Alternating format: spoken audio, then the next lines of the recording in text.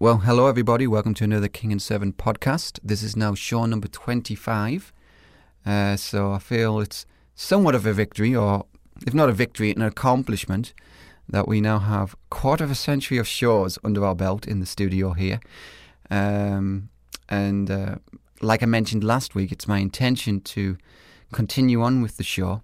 I do sense that we've lost some momentum because of the break that we took from recording the shows, but I believe by God's providence and grace we'll be able to pick things back up again and start putting out more shows, more interviews, more sermons.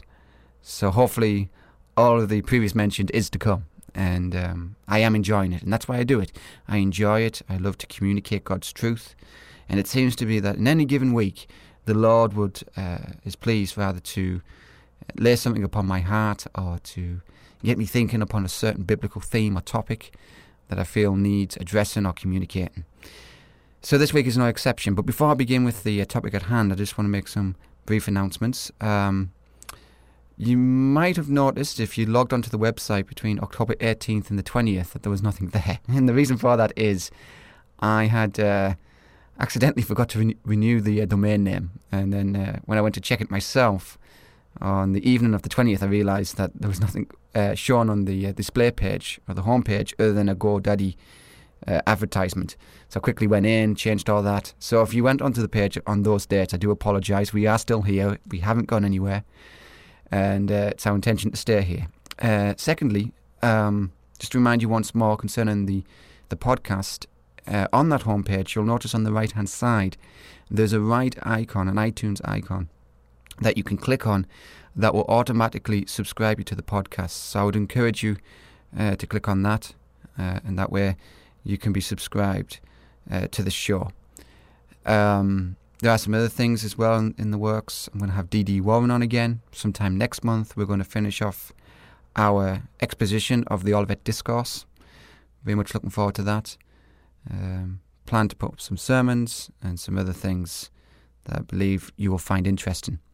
But speaking of eschatology, and I don't know why this happens, but eschatology is an inescapable thought pattern of my life, and I don't consider that a bad thing. I know a lot of people get into eschatology and they become quite obsessed, and if not weird, about it. It seems to be that if you find somebody who really specialises in eschatology, there are exceptions of course, but for the most part there is sometimes an unhealthy fascination with the subject. But thinking about it once more, maybe in light of the future show with Dee, I got thinking afresh about the already not yet principle of the New Testament scriptures. And for those who are new to that phrase, the already not yet principle is a phrase that was originally, I believe, coined by Geerhardus Vos. He was a Dutch theologian. And he said that when you read the New Testament scriptures, it's basically broken down into two distinct ages. The first age, which is the age that is now, from creation to the return of Christ, and the age that is to come, all the events following the return or the consummation of this age, or the return of Christ, I should say.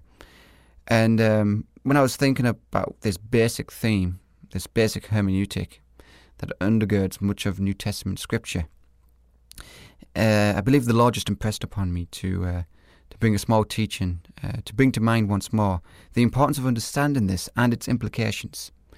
That this is not just some dry academic exercise that we're going to do here, hopefully, but this is a biblical redemptive truth that puts you and me in the right place, in the right context within redemptive history, so that we can have a right expectation about the future and, I would say, an accurate understanding of the present. And we're going to be dipping into certain eschatological views that I believe take off on a different trajectory from the already not yet principle of Scripture and find themselves elsewhere with different conclusions. So, for example, for those who are Bible students, you will be familiar with the views of the millennium. And for those who are new to that phrase, the The New Testament scriptures in the book of Revelation, chapter 20, speak of this 1,000-year reign of Christ with the saints. And there's been all types of debates down through the ages, or through the church age, I should say, concerning this issue. And some have said that this is referring to a distinct, literal 1,000-year reign of Christ upon the earth after his return.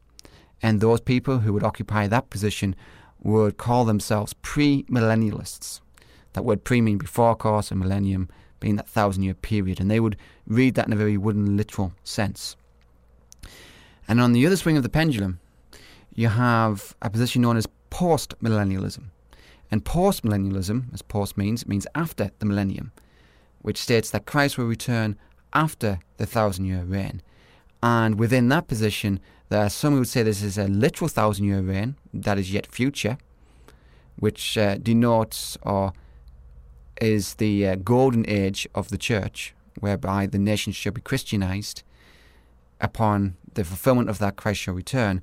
Or there are those who see this as symbolic, where they see the first advent of Christ beginning the millennial reign of Christ, which is a figure of speech that will be consummated or concluded upon his second coming or upon his second advent. And within that, you have another position known as amillennialism, as I like to say it, from Britain. I know most Americans like to pronounce it amillennialism, but to me it comes across as if you're discovering it for the first time, like millennialism. But that's not the best way to go when you're presenting a position that I maintain is biblical. Joking aside, but amillennialism teaches that yes, the 1,000-year reign of Christ is symbolic. And the reason an amillennialist would say that is because the word for 1,000 years in the Greek and in Greek thought basically spoke of a long duration of an undefined period of time. That's how the word was used. So, for example, in modern vernacular, in modern phraseology, we sometimes say, that's never going to happen in 1,000,000 years. I bet you $1 million. Now, most people recognize that's a figure of speech. When somebody says that's going to happen in 1,000,000 years, they're not conceding to the fact that after 1,000,000 years, it will happen. It's just speaking of this long duration of time that basically is absolute, or if not absolute, undefined in its length and longevity. So when we get to the scriptures, we find that the word 1,000 is the highest unit of number the writers would use. For example, in 2 Peter 3, it says how 1,000 days, 1,000 years rather, is like a day unto the Lord, and a day is like 1,000 years unto the Lord. It didn't say 1,000,000, so they were used to using this phrase, 1,000. In the Old Testament, it says the Lord rules cattle upon 1,000 hills. Now, that doesn't mean upon 1,001 hills he ceases to be Lord and sovereign over his creation. It's a figure of speech to talk about almost an insurmountable number that is finite, but from a human perspective, it's almost insurmountable. So I believe that's how the Bible uses that. And for those who have the more premillennial persuasion, I would challenge you, when you look at that text in Revelation 20, that the other things going on there are full of symbolism. For example, the binding of Satan and the angel that has a great chain in his hand. Those things are not to be taken literally, but figuratively. Yes, speaking of actual events, but we don't want to have a wooden, literal interpretation of the passage when it's in the most apocalyptic, symbolic book of the entire Bible. So whenever you base your theology on the most symbolic and not the didactic, I think there's going to be a problem. So I'm kind of doing this with reverse engineering here, but kind of beginning at the end of the Bible to get to my point about the already not yet principle of Scripture, but taking what the didactic, clear passages of Scripture teaches on the already not yet, the age that now is, and the age that is to come, serves as a framework to best interpret those more, I would say, obscure passages, especially Revelation 20. So I want to unpack this principle a bit more so you can have it in clear view and clear thinking. And you'd be surprised the level and depth of application it can have to one's Christian walk. But let's go to the New Testament scriptures, and let's start by speaking of the present age. Because I know those who are astute and who have done their homework know that at times the word age can speak of an economy or an era. We see that in secular history, the Bronze Age, the Ice Age, the Medieval Age, the Enlightenment. These are different ages where a certain philosophy or a certain way of living characterized the whole era. We see that. And even in the Old Testament, when Israel were going into apostasy, it was spoken of as the last days. So you had this idea of an end of an age. So this is all granted and accepted. But it's not the big picture. It's only when we get to the New Testament scriptures that we see that there's basically two overarching ages that encompass all these other sub-ages. And that is the age that now is, begin with creation and then the fall, all the way to the second coming of Christ. And I believe there are many scriptures that speak to this. For example, in Galatians chapter 1 verse 4, it says that we are saved from this present evil age. What does that mean? Just looking at that verse, yes, the context is quite clear about the present evil age being an age characterized by sin. But just looking at that one verse, it would be an immediate tip-off that this is not just speaking of some unique era within world history. The evil age, can you think of an age that wasn't evil or characterized by sin? No, every age has had that in common. So we see there when the apostle writes, we are saved from this present evil age, he means more than just first century Palestine or ever since the inauguration of the New Covenant or ever since the inauguration of the Old Covenant even. But this evil age. Another passage, 2 Corinthians 4:4, says that Satan is the present God, lowercase g of course, of this age. Now, ever since the fall, was Satan ever completely bound and judged that he would no longer interrupt in the affairs of man? Never. Even in the New Testament age that we'll look at in a few moments, he still has some influence, of course. He's still a roaring lion seeking whom he may devour. So ever since he used the serpent in the garden to deceive Eve and to bring Adam into transgression, he has been the God of this age, lowercase g. Now God is ultimately sovereign over this, uppercase G, but that's the passage in 2 Corinthians 4. There are other passages as well in 1 Corinthians 7. I don't think of the exact verse, but in 1 Corinthians 7 it talks about how this present age is passing away. And the context of that is marriage. For example, I believe it's in Luke 20 and in Matthew as well. It speaks about how the people of this age are given into marriage. Now, how long have people been given into marriage? Well, since the dawn of time, since the creation. Because we read Genesis, don't we, in Genesis 2. For this reason a man shall leave his family and cleave to his wife, and the two shall become one flesh. So Jesus says in this age, people are given into marriage.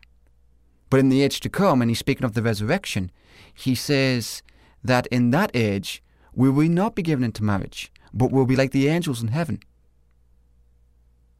So you see that the New Testament scriptures are really clear on this, that there is this present age that began with the fall of man in the garden and will not be concluded and terminated until the second coming of Christ. And how do we know that? Well, let's go to some scriptures in the Gospels that clearly speak to this.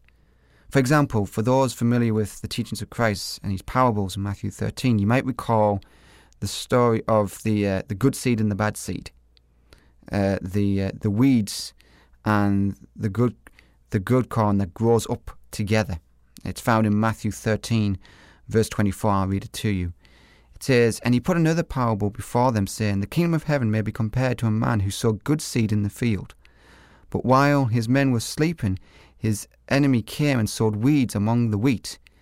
Sorry, not called wheat. "And went away. So when the plants came up and bore grain, then the weeds appeared also. And the servants of the master of the house came and said to him, Master, did you not sow good seed in your field? How then does it have weeds? He said to them, An enemy has done this. So the servants said to him, Then do you want us to go and gather them? But he said, No, lest in gathering the weeds you uproot the wheat along with them.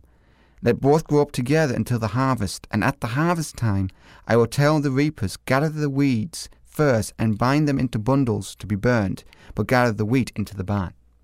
So what's he talking about here? Well, obviously you don't want to base a doctrine on a parable.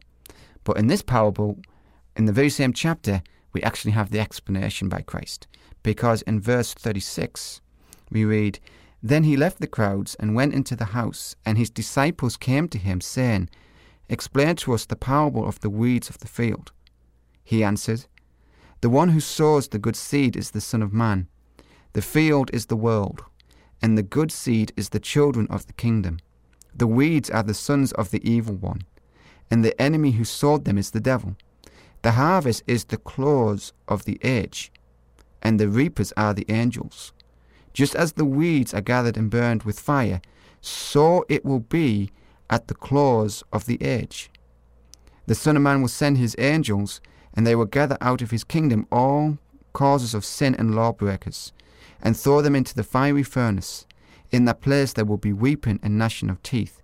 Then the righteous will shine forth like the sun in the kingdom of their Father. He who has an ear, let him hear." So there we see he speaks of the field as the world and two types of seed. The bad seed are the sons of the evil one, verse 38, and the good seed are the seeds of the Son, the believer, the Christian. And the reapers are the angels, and speaks how the angels want to immediately take the fruit of the earth, take the saints out of this present evil age.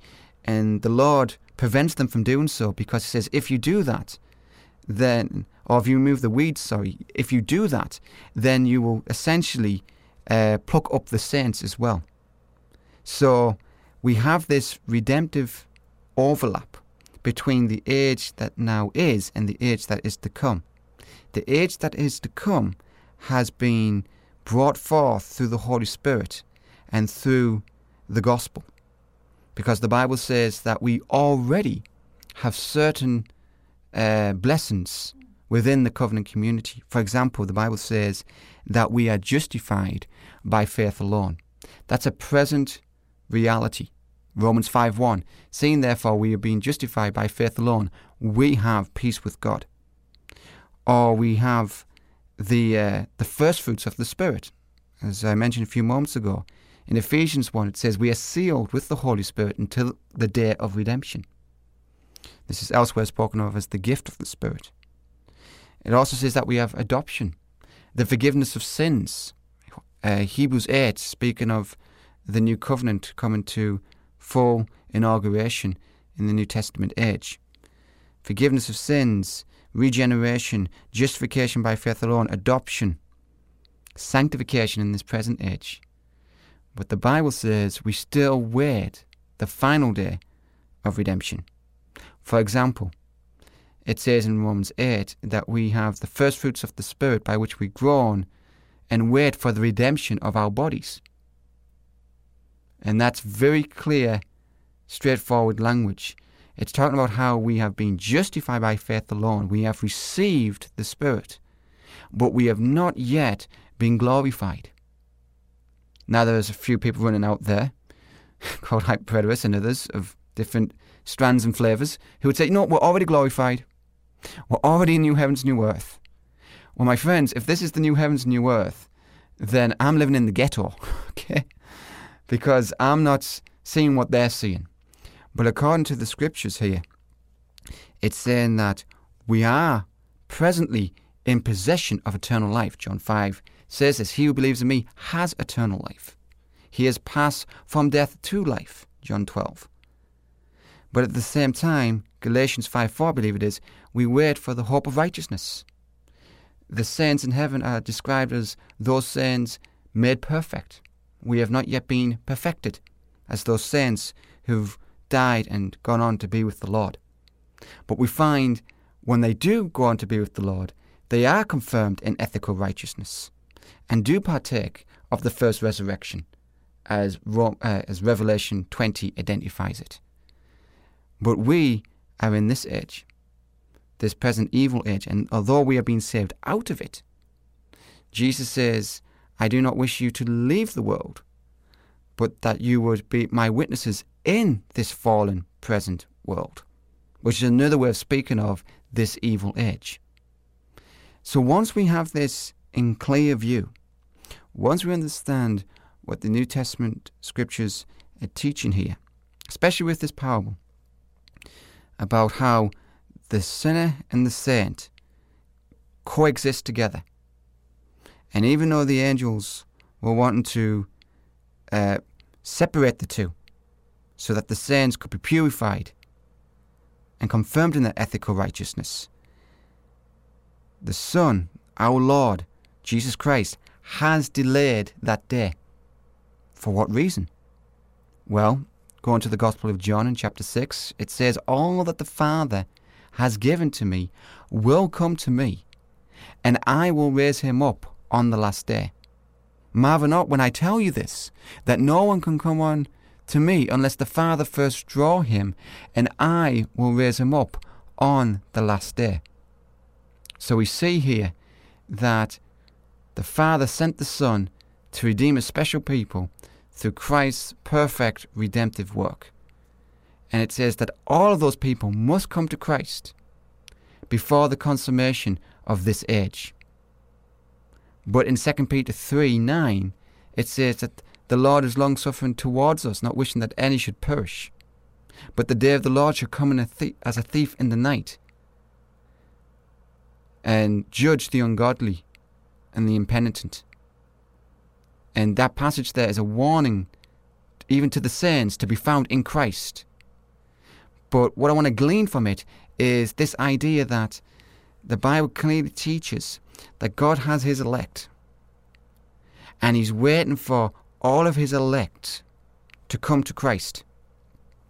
And when all of the elect have come to Christ, then Christ will return and consummate human history.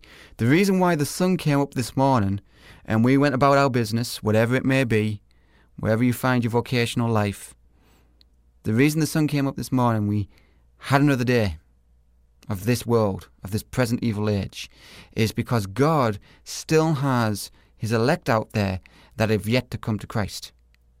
In fact, some elect persons, I imagine, have not yet even been born. But they will eventually, infallibly, most certainly, come to Christ, as John 6 says. And when that happens, when the final person who is elect unto eternal salvation repents and places their faith in Christ, then there's no reason for the Lord to tolerate one more day of sin upon this earth. And that's why 2 Peter 3 goes on to say, for this reason we have the expectation that we look for new heavens and a new earth wherein dwells righteousness. So Galatians 1:4, this present evil age is characterized by sin and evil and is passing away, and Satan is the god of this age. And we look forward to the new heavens and new earth wherein dwells righteousness. This is all understood under the rubric of the already not yet principle of Scripture. That we have been saved, but we will be saved. We have been brought into the kingdom. Colossians bears this out. We've been translated into the kingdom of his beloved Son, it says. But we wait for the full consummation of the kingdom. And the Bible says that in this present age, the kingdom is restricted to the church, namely the Holy Spirit. That in this present world, the Holy Spirit indwells the believer. And we went to some of those verses that clearly teach this. And Apostle Paul was constantly correcting misunderstandings about the kingdom. Jesus was correcting misunderstandings about the kingdom. Luke 17, for example, Jesus says the kingdom of God comes not with observation, but the kingdom of God is within you. In John 20, I believe it says, the kingdom that I bring is not of this world. My kingdom is not of this place. Because it's so holy and so pure. And some people say, well, that just sounds Gnostic to me. That only the spirit is holy and the physical is unholy. Well, no, that's not what I'm saying at all. It's saying that we, as image bearers of God, have rebelled against God. And God cannot accept us on our own grounds. But we can only be accepted in the beloved. We can only be in the kingdom because of Christ's perfect, meritorious work, his active and passive obedience, as it's known, sealing our guarantee of redemption, full redemption, through the gospel. We need to have an understanding of this issue, of this theological position, that we are presently saved, but we are going to be saved. And that the New Testament age is limited to the word and sacrament administration of the church and the Holy Spirit working in the lives of the believers concerning the kingdom before the fullness of the kingdom comes in Christ's second coming, in Christ's return when he consummates human history. And at that point, 1 Corinthians 15 says that the Son will deliver up his kingdom to the Father, and then God will be all in all. And then everywhere will be the messianic kingdom of God. Yes, we all accept the providential kingdom of God is everywhere, but I'm talking about the redemptive kingdom of God here. And I know the Bible says there in that passage, 1 Corinthians 15, that the Lord must reign until he's put all enemies under his feet. But we mustn't interpret that to the overriding of all these other scriptures where we have this expectation, this false expectation, in my understanding, that the kingdom is beyond those boundaries that I've just laid out. That the kingdom is going to be the family, the kingdom is going to be the institutions of man, the economy, the government, the nations. If that's the glory of the kingdom, I think we're selling ourselves short. But the kingdom is far greater than that.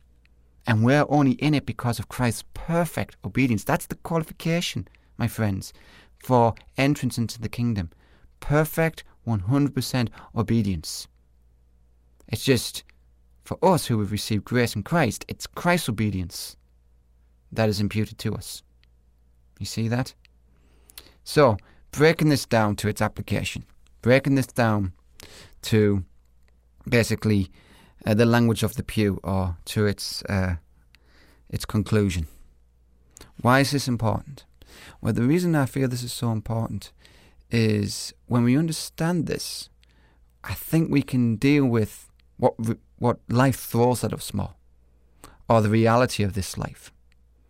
Because if I can accept that I'm still feeling the effects of the curse, even though I'm redeemed judicially from the curse, but the effects, nevertheless, are still seen every day in my circumstances, in my life, everywhere I look. It's seen on the news. It's seen in my mortal frame. If I can accept that, then I can look heavenward, can't I? For that final day when those things shall be no more. That's why it says in the new heavens and new earth, he will wipe away every tear, and there'll be no more suffering, no more pain. But if we have this expectation that in this life we can have a bed of roses, in this life things are going to be tickety-boo all the time because we're Christian and we're following Christ and we're being faithful, and that we can expect this globalization of the Christian community whereby everything is Christianized before the return of Christ, I don't think that comports with New Testament scripture. And I know many people say, well, what about you do with this scripture or that scripture? What about the Old Testament, the prophecies that speak of this grand, glorious kingdom? Well, you've got to understand those Old Testament prophecies that are types and shadows of the New Testament scriptures have to be taken in light of those New Testament scriptures. So, for example, in the Old Testament, when it talks about a glorified Israel or glorified earth, I'm thinking of Isaiah 65, when it talks about new heavens, new earth, and people living to 100 years considered a curse, people having a long life. Those prophecies were given through the lens of Israel to accommodate the people of Israel. But when we get to the New Testament, it's like taking it to its apex, taken to its full clarity. And basically the New Testament authors are saying this was the type and shadow.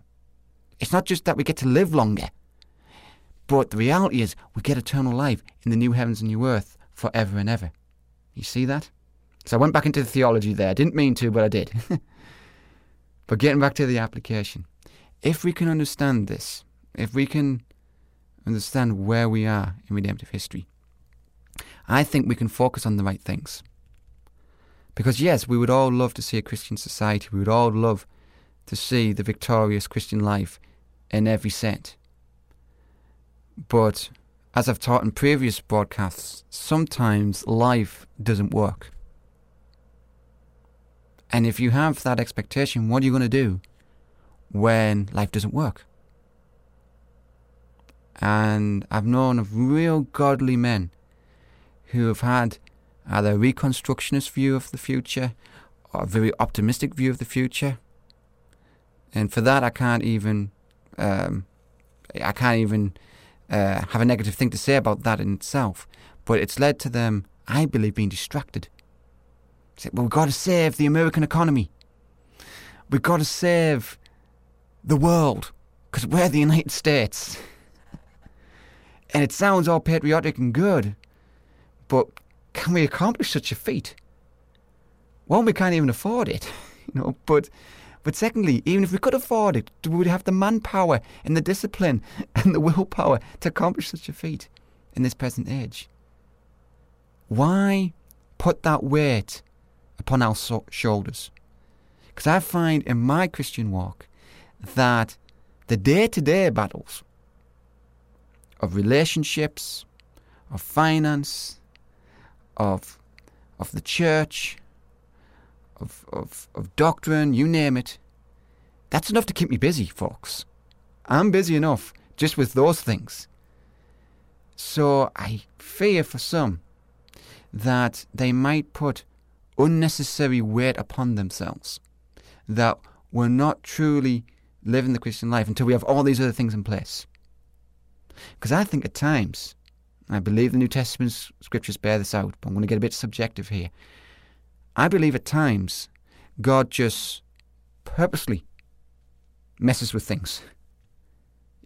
Even though he calls us to be perfect, and this is a deep mystery of God, or paradox I should say, I think at times, if we do perfection for ourselves, which we normally do, he'll mess with it and show us how much we need him, how much we're dependent upon him. Because the Bible says, I believe in 1 Corinthians 1, that no flesh will boast before God.